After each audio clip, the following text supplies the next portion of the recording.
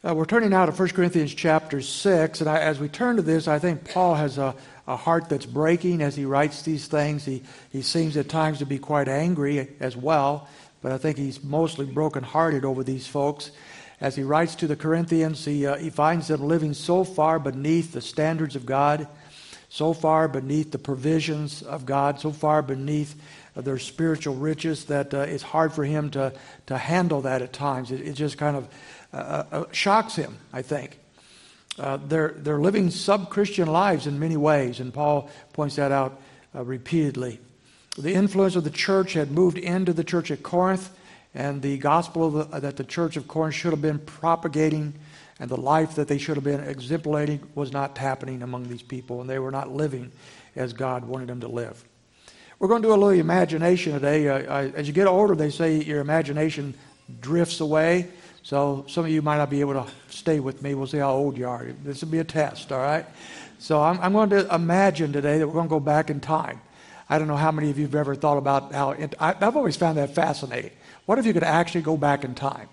Years ago, I read H.G. Wells' book, The Time Machine, and I found that kind of fascinating. So we're going to jump on H.G. Wells' Time Machine this morning, and we're going to travel back to 56 A.D. to the church at Corinth. We've heard many good sermons from pastors and so forth who've told us how vibrant the Christian life was in the first century and how we ought to follow that example. So we're kind of interested in going back to Corinth and checking out this church and looking at this vibrant Christianity that is supposed to be there. So we get in his machine, we drop off at Corinth, and we find ourselves on the corner of Zeus and Ulysses. And remember, this is all imagination, so follow along with me. We find some small shops here and there. One merchant is selling fish. Another is selling small statues of the goddess Artemis imported all the way from Ephesus. Another is peddling tickets to the Isthmian Games, which is second only to the Olympics. Across the street is a used camel dealership. They're having problems getting in camels right now because they're lacking chips. But that's there in the corner. We asked the guy selling the idols about the church at Corinth, and he says, "What is a church?" And then we remember our Greek. The word for church is ecclesia, and so we asked about that. He says, "Oh, I never heard of that." I said, "Well, what about? Have you heard of people that worship Jesus Christ?" And he said, "I've never heard of Jesus Christ either." So that kind of sets us back. But he said, "You know what? The guy at the used camel shop across the way, the dealership there, he knows everything and everyone. So if anybody knows, he knows." So we trot across the street to the camel dealership. He tries to sell us a 2-hump used camel, but we refuse. And after a little bit of discussion, this is all imagination. I hope your brain's working here. After we refused, we began to ask him about the church. I said, "Oh yeah, I know about the church. I've heard about that. I know about those people." And that encourages us. So what do you know about them? He said, "Well, first of all, don't get involved with them." And so we think to ourselves, well, he is probably feeling rebuked by the godliness of their lives. And therefore he doesn't want to be around them. He doesn't want us to be around them. But as we follow up, we find that is not the case. We ask, "Why is it that you don't think we should get involved?" He says, "Well, they claim to be so different. They claim to be pure and holy. They claim to be loving people. But you know what? They're no different than the rest of us. They're just pure hypocrites." Well, people can say that all the time, right? You'll see that on Facebook. You'll see that in different comments. And that's easy to say, but we want particulars. What makes you think they're hypocrites? What makes you think they're not living the life that Jesus Christ told them to live? And so he begins to tick off different ways in which they are not living out the example of Christ and why he doesn't think we ought to be involved with them. And by the way, as we get there, we're getting a little closer to Scripture now. The next several steps, the things he's going to tell us, is virtually an outline of what Paul has said for the first 6 chapters. So if you're taking note, you'll find this is a table of contents for the first 6 chapters of 1 Corinthians. So we find, first of all, he says they have the same philosophy of life, the same value system, the same mindset, the same worldview that all of us out here do. They're no different than us. That's chapter 1 and 2 of 1 Corinthians.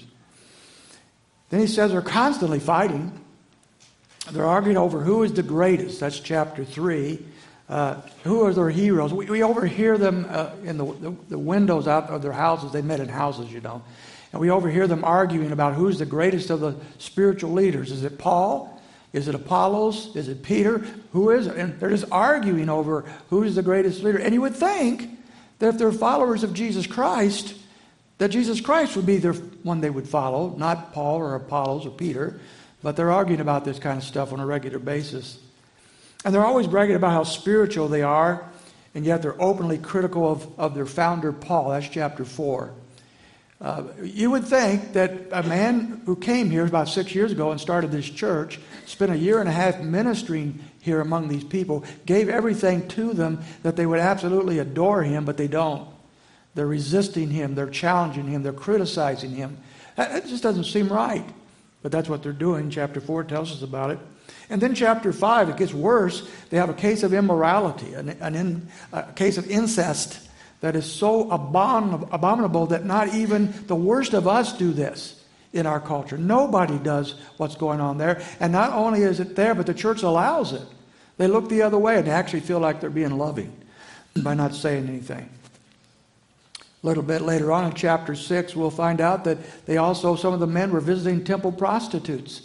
They had somehow twisted in their brains and rationalized that they could do that because their body and spirit were separate, and their spirit was following Christ, but their body not, and they rationalized that. But that is so wrong. Plus, the temple prostitutes are involved with the pagan religions that we worship, these pagan deities. And that's just the opposite of the God they claim to worship, the one God found and the Son, Jesus Christ. And then, as we go back to the text we'll look at today, we find them suing one another in open court over the most trivial things. They're taking one another, people in their own church, and going down to the courts, and they're suing one another and so forth. As a matter of fact, he says the guy over there is selling the tickets to the Isthmian Games, and the guy over there, he's suing the guy over here that sells fish, because he says the guy who sells fish is not advertising properly the weight of the fish. They're not as heavy as he says they are. And he's suing him over that. And that's chapter 6. So we're kind of ashamed after that. I mean, he's bringing up the particulars. So we head back to our time machine and we return to the 21st century thinking, maybe the 21st century isn't as bad as we thought. But we're ashamed and we're holding our heads down as we see what's going on in this church.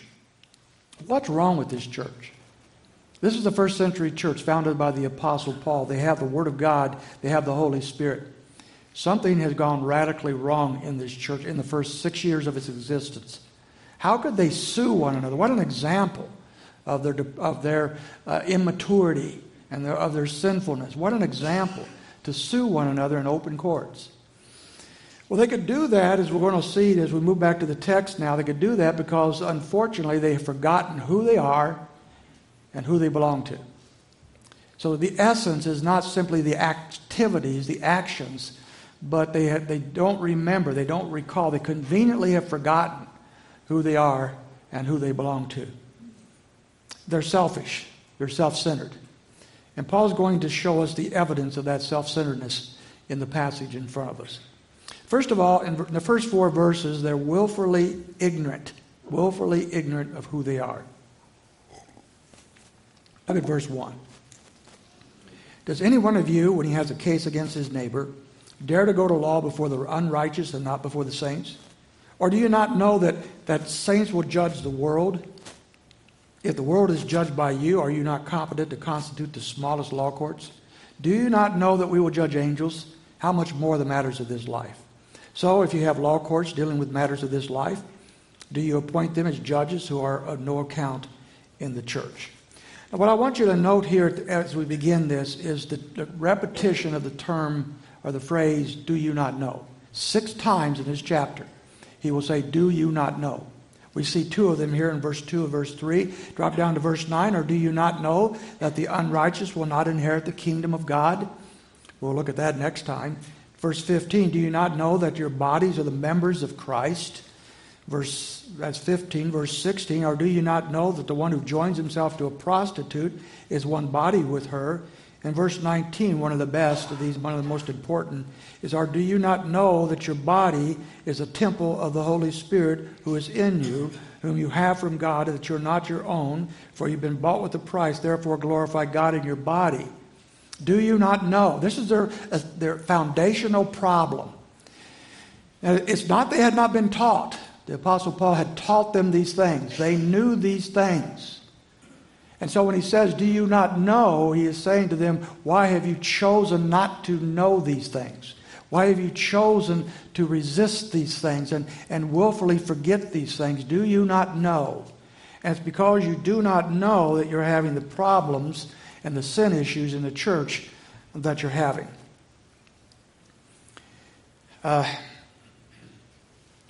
There's a self-centered ignorance here, self-chosen ignorance, let me say that for them.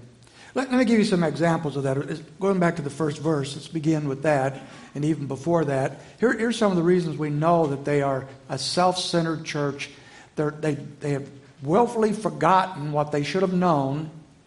I believe for one reason, they didn't want to live the way they ought to have lived. And it was convenient for them to shut down the truth and march on to do their own thing rather than knowing the truth and living it. So that's what they've done. Now, how do we know that? Well, first of all, the conflicts. We've mentioned that before. The church was riddled with conflicts. There was quarrels throughout. We find that throughout the entire book. One conflict, one quarrel, one fuss after another. Secondly, they're suing one another. Now we're back to our text. They're suing one another over petty issues in a secular court. We don't know what the issues are. Paul doesn't tell us, and probably rightly so. Otherwise we say, oh, that's not our situation. And so he leaves it general, but they're suing one another in the secular court system over something. And as we see as we're going forward, it's not what they ought to be doing. The whole church has also failed. It's not just the individuals that are suing, but the church is allowing this. He's speaking to them in general. The church is not dealing with this sinful conflict that has resulted in suing one another in court. As a result of that, the whole church has been smeared by these things.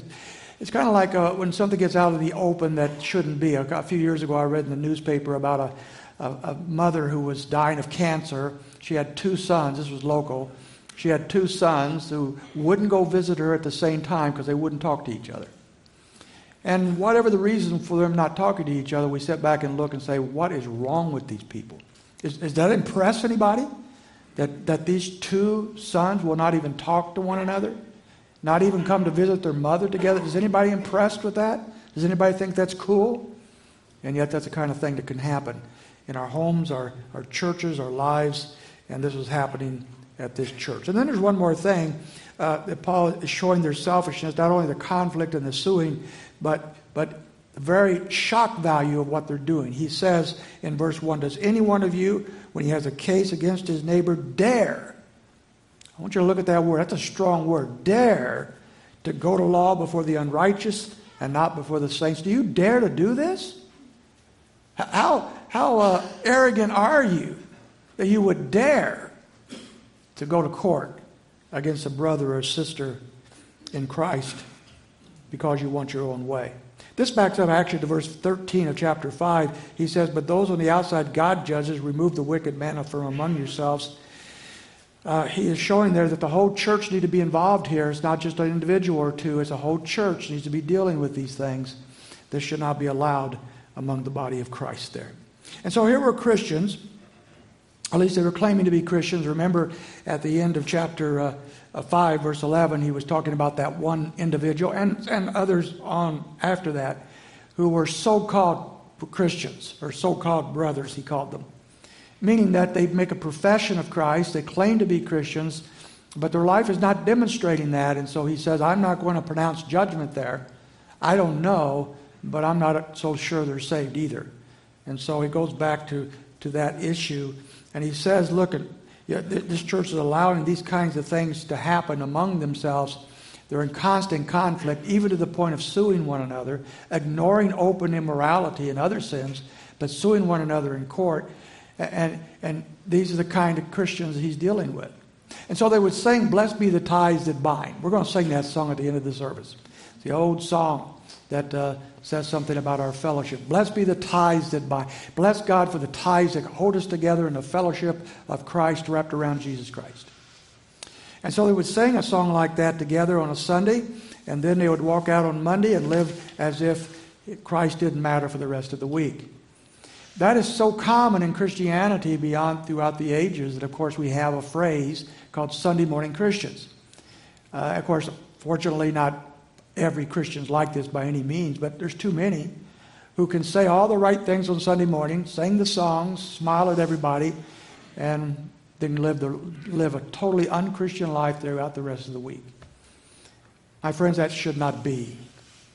And all of us need to examine our life in our workplace, in our neighborhoods, in our families, and in other places outside of the church. I first ran into this type of thing when I was in my late teenage years. I'd grown up in a very good church, and everybody there I thought just walked on water. I just absolutely adored people from all age brackets. They were gracious to me, good to me, trained me in the Scriptures, loved me when I was a little stinky boy doing bad things, and I just loved them to pieces. I never thought about such Christians. And then in my latter teenage years, I began to take jobs at small businesses owned by members of the church there.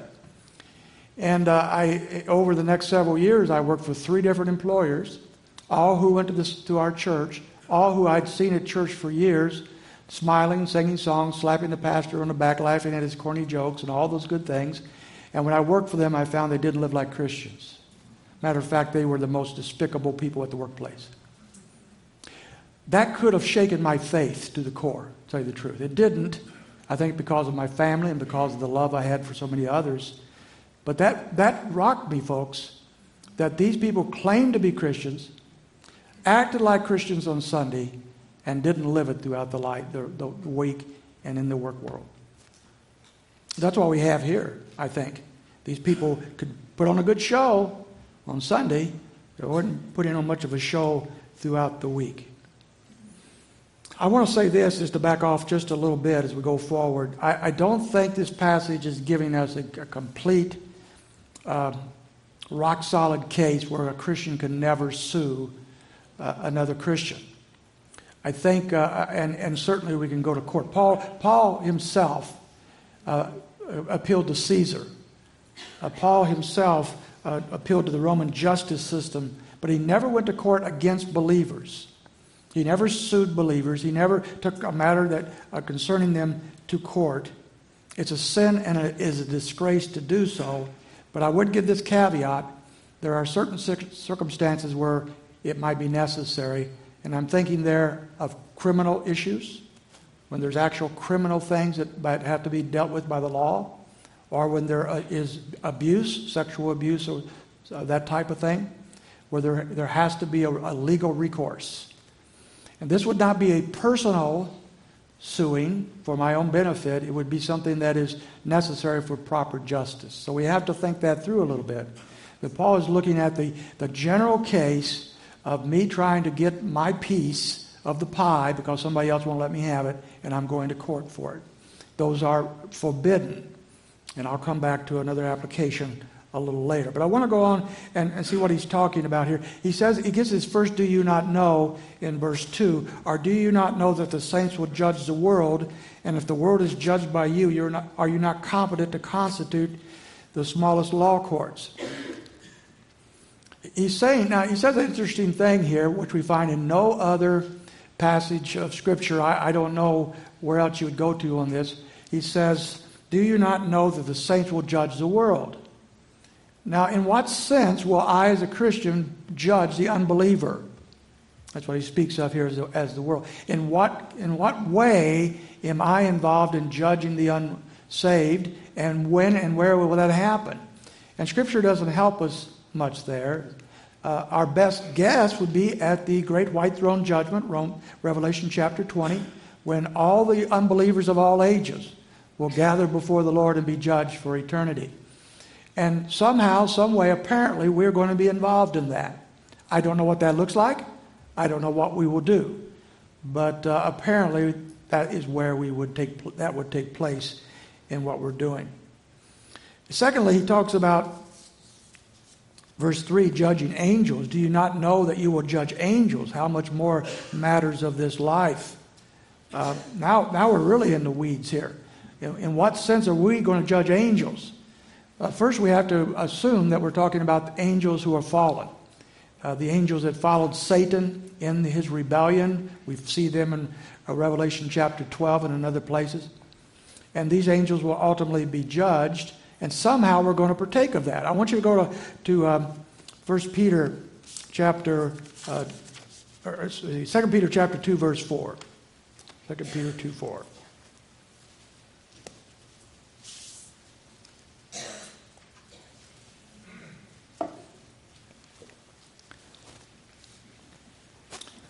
We have an interesting verse here.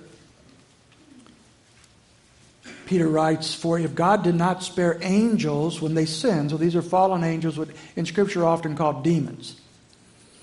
"If he did not spare them when they sinned, but cast them into hell and committed them to pits of darkness reserved for judgment." Now the word for hell here, translated hell, is the word Tartarus, and it's the only time in all of Scripture that word is found for the subject of hell. So this is not the hell that Scripture says unbelievers go to, Revelation chapter 20.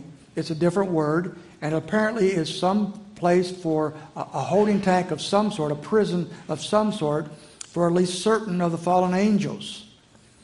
And they're reserved there, it says. They're reserved in the pits of darkness, reserved for judgment. They're committed to the pits of darkness, reserved for judgment. That means that right now they're in this holding tank, this prison house of some sort. But one day they will be judged. And so they're going to be judged, and they'll be committed to eternal darkness, to eternal hell at that point in time, the lake of fire.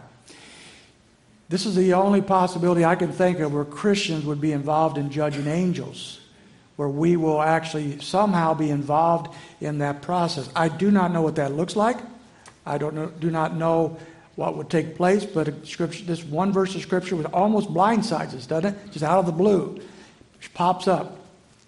And when it does, we are told that we're going to judge angels. Now, so on these two cases, judging the world and judging angels, we don't have all the information we'd like to have.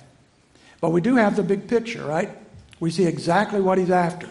He is saying your minds and your eyes and your spiritual heart is all wrapped around the mundane, all wrapped around this world system, all wrapped around the things that you want for yourself.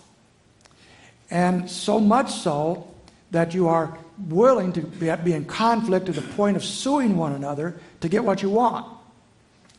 He said the solution is to look above, to look beyond, to realize that ultimately you're going to have incredible, fantastic privileges to judge the world and to judge angels. And if you're going to do that, and you, by the way, chapter 2, verse 14, you have the mind of Christ.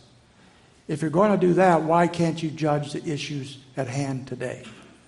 And so it's a picture of the greater issue to the lesser. He is saying if you can do that by God's grace, you can also take care of the issues you have here.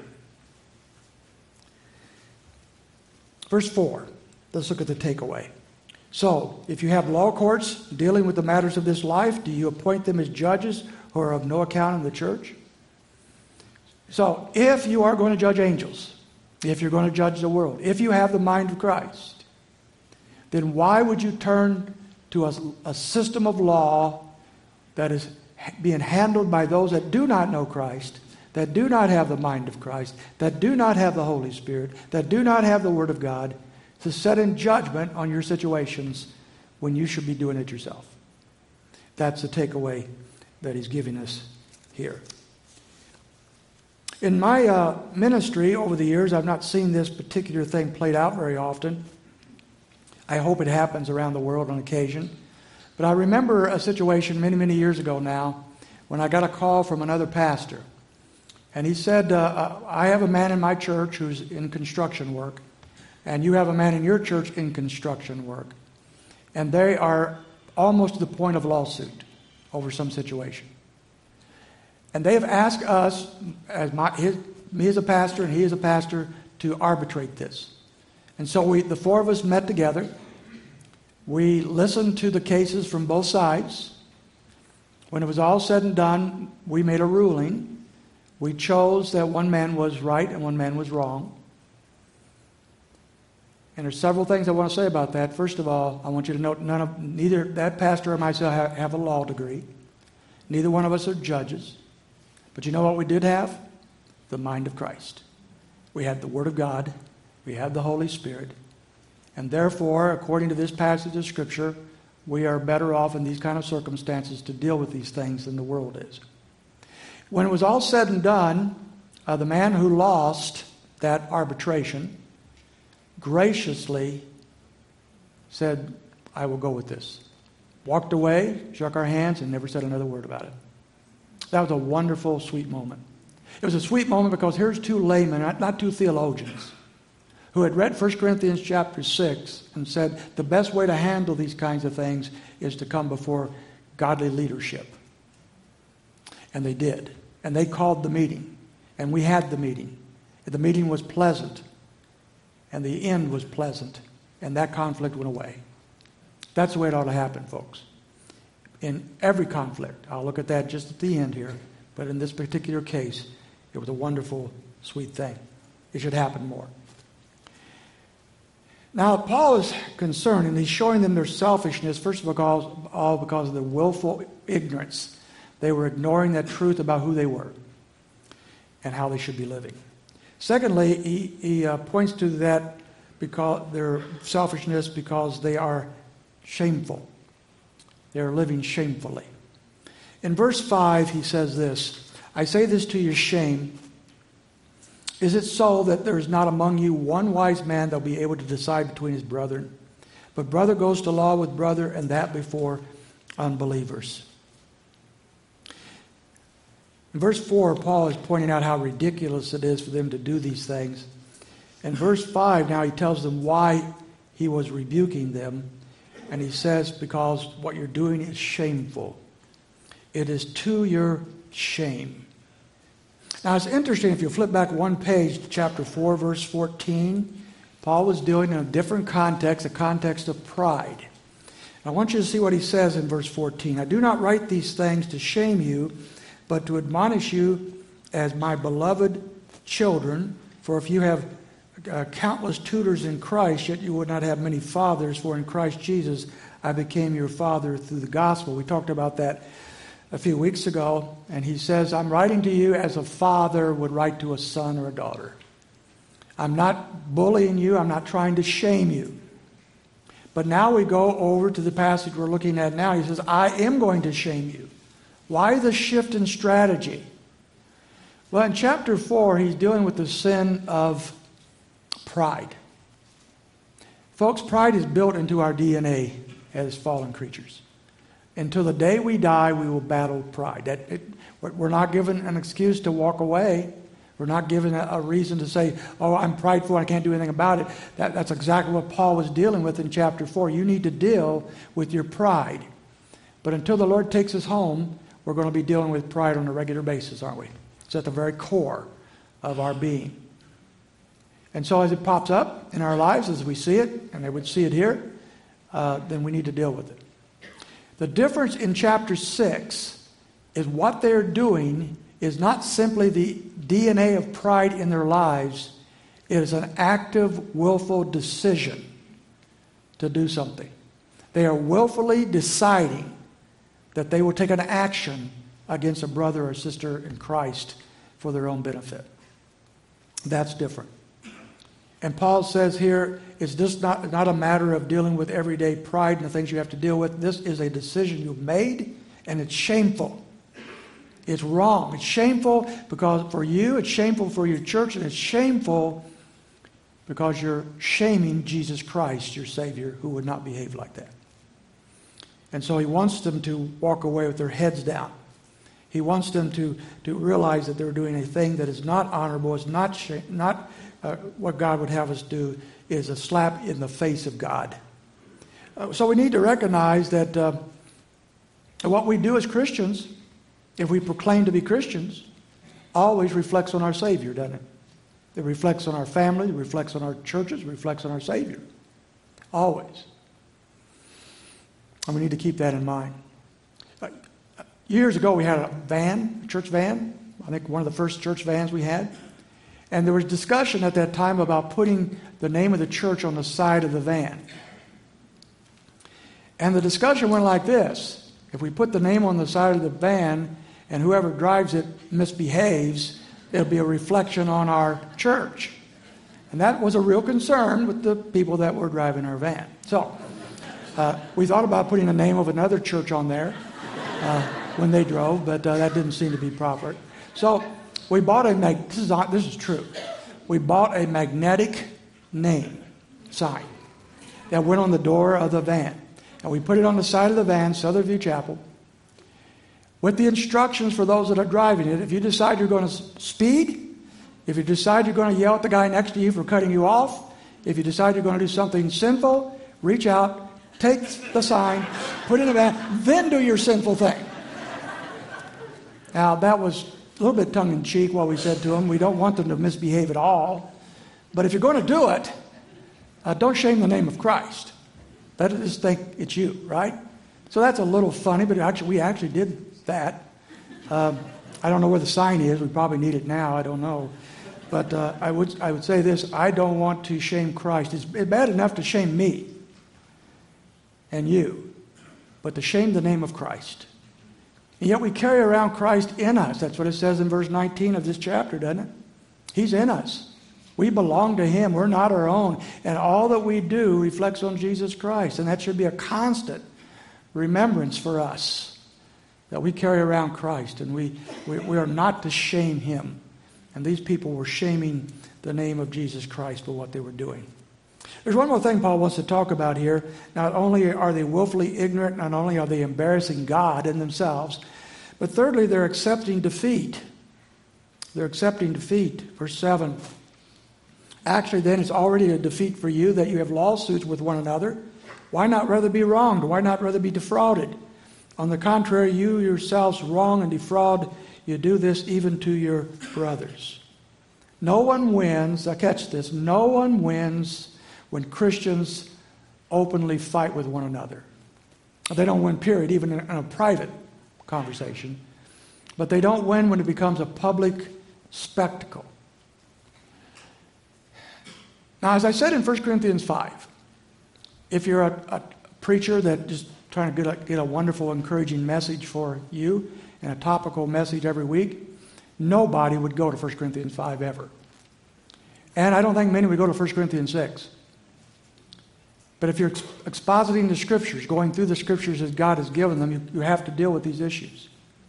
And so when you come to 1 Corinthians chapter 6, you have a message that most people don't really care much about. But my friends, I say this in all honesty, I sure wish a lot of them more did right now. We have scandal after scandal after scandal in the evangelical church movement right now. We have big-time leaders suing one another, suing the institutions they came from.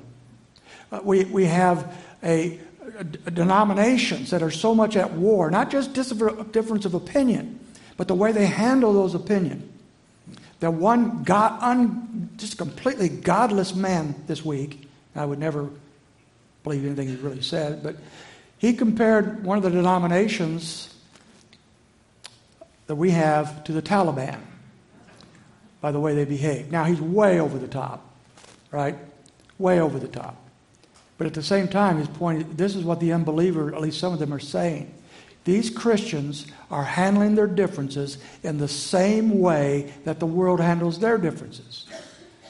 Character assassination, lies and exaggerations, lining up battle lines, all these kinds of things we're seeing in the public eye right now. And it is shameful. When some of these denominations had their conferences this year, we discussed it on the staff at times. I said, I don't even want it to happen. I wish it would just go away. Because I know exactly what's going to happen. The world's going to see this arguing and this conflict and this really godlessness in many cases, and they're going to walk away and say, that's what the church is like. That's what the people that claim they follow Jesus Christ is like. And that's a shame.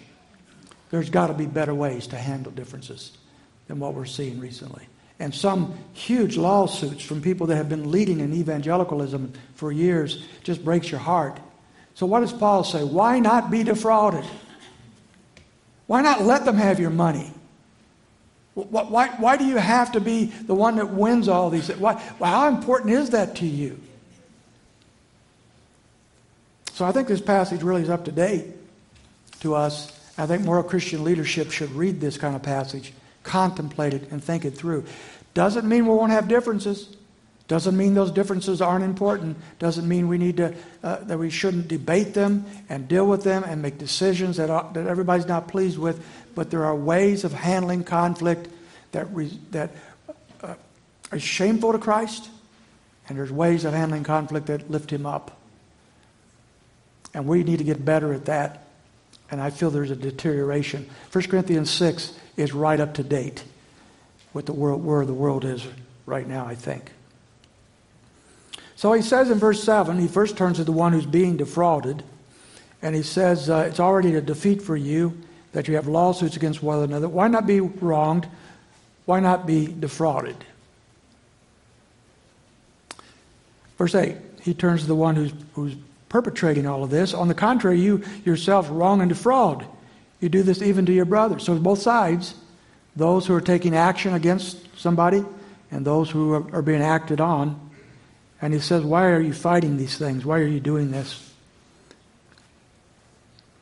Only the one who sees Christ is more important than the everyday life, in the material things here and the life here. Only those that see something more in Christ will pay attention to a passage like this. But that's exactly where he's going throughout. He's saying, do you not know who you are? Do you not know your privileges and riches in Christ? Do you not know who you belong to? And when you know that, folks, and it's going right back to the basics, when you know who you belong to and who you are in Christ, that should radically transform the way you react and interact with people.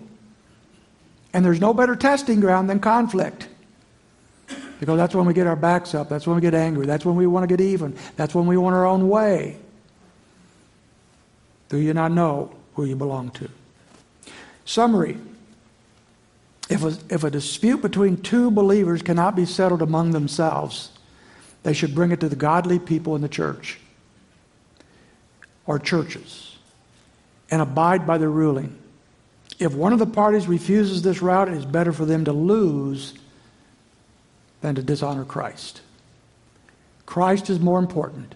His ministry is more important. His people are more important than that I win in a particular conflict. The Christians at Corinth had conveniently forgotten their identity in Christ, and the result was the behavior that they had right here. They did not know who they were. They did not know who they belonged to. And the remedy is recognizing these things. About 20 years ago, a good pastor friend of mine, was going through a great conflict in his church. And some of the people in his church were downright nasty. They were saying all sorts of horrible things about him. They were trying to destroy the church. And they had a business meeting one night, and that particular contingency, which was the minority of the church, but they were vocal and nasty, that particular contingency lost. And so they left the meeting. And half an hour later, my pastor friend went out to go home. And in the parking lot, he met this contingency that started calling him all sorts of names. They had already egged his car and did all sorts of nasty things to that. And here he was, this godly man, walking to his car with this group of people in front of him, doing these things, egging his car. I said to him, "What did you do?" He said, "Nothing. I just got in my car and went home." And I knew right then I was in the presence of a better man than me. That would not have been my first reaction. I'll tell you what. I say that to my shame, but I was in the presence of a man who was godlier than me.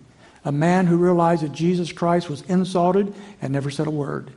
A man who realized you don't win battles in that kind of environment. A man who wanted to honor Christ more than he wanted to honor himself. Now, you and I will probably never be sued like this by a Christian brother or sister. Some might, probably most of you will not. But you will be wronged.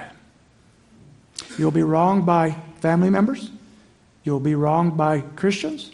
You'll be wronged by friends. You'll be wronged by the world.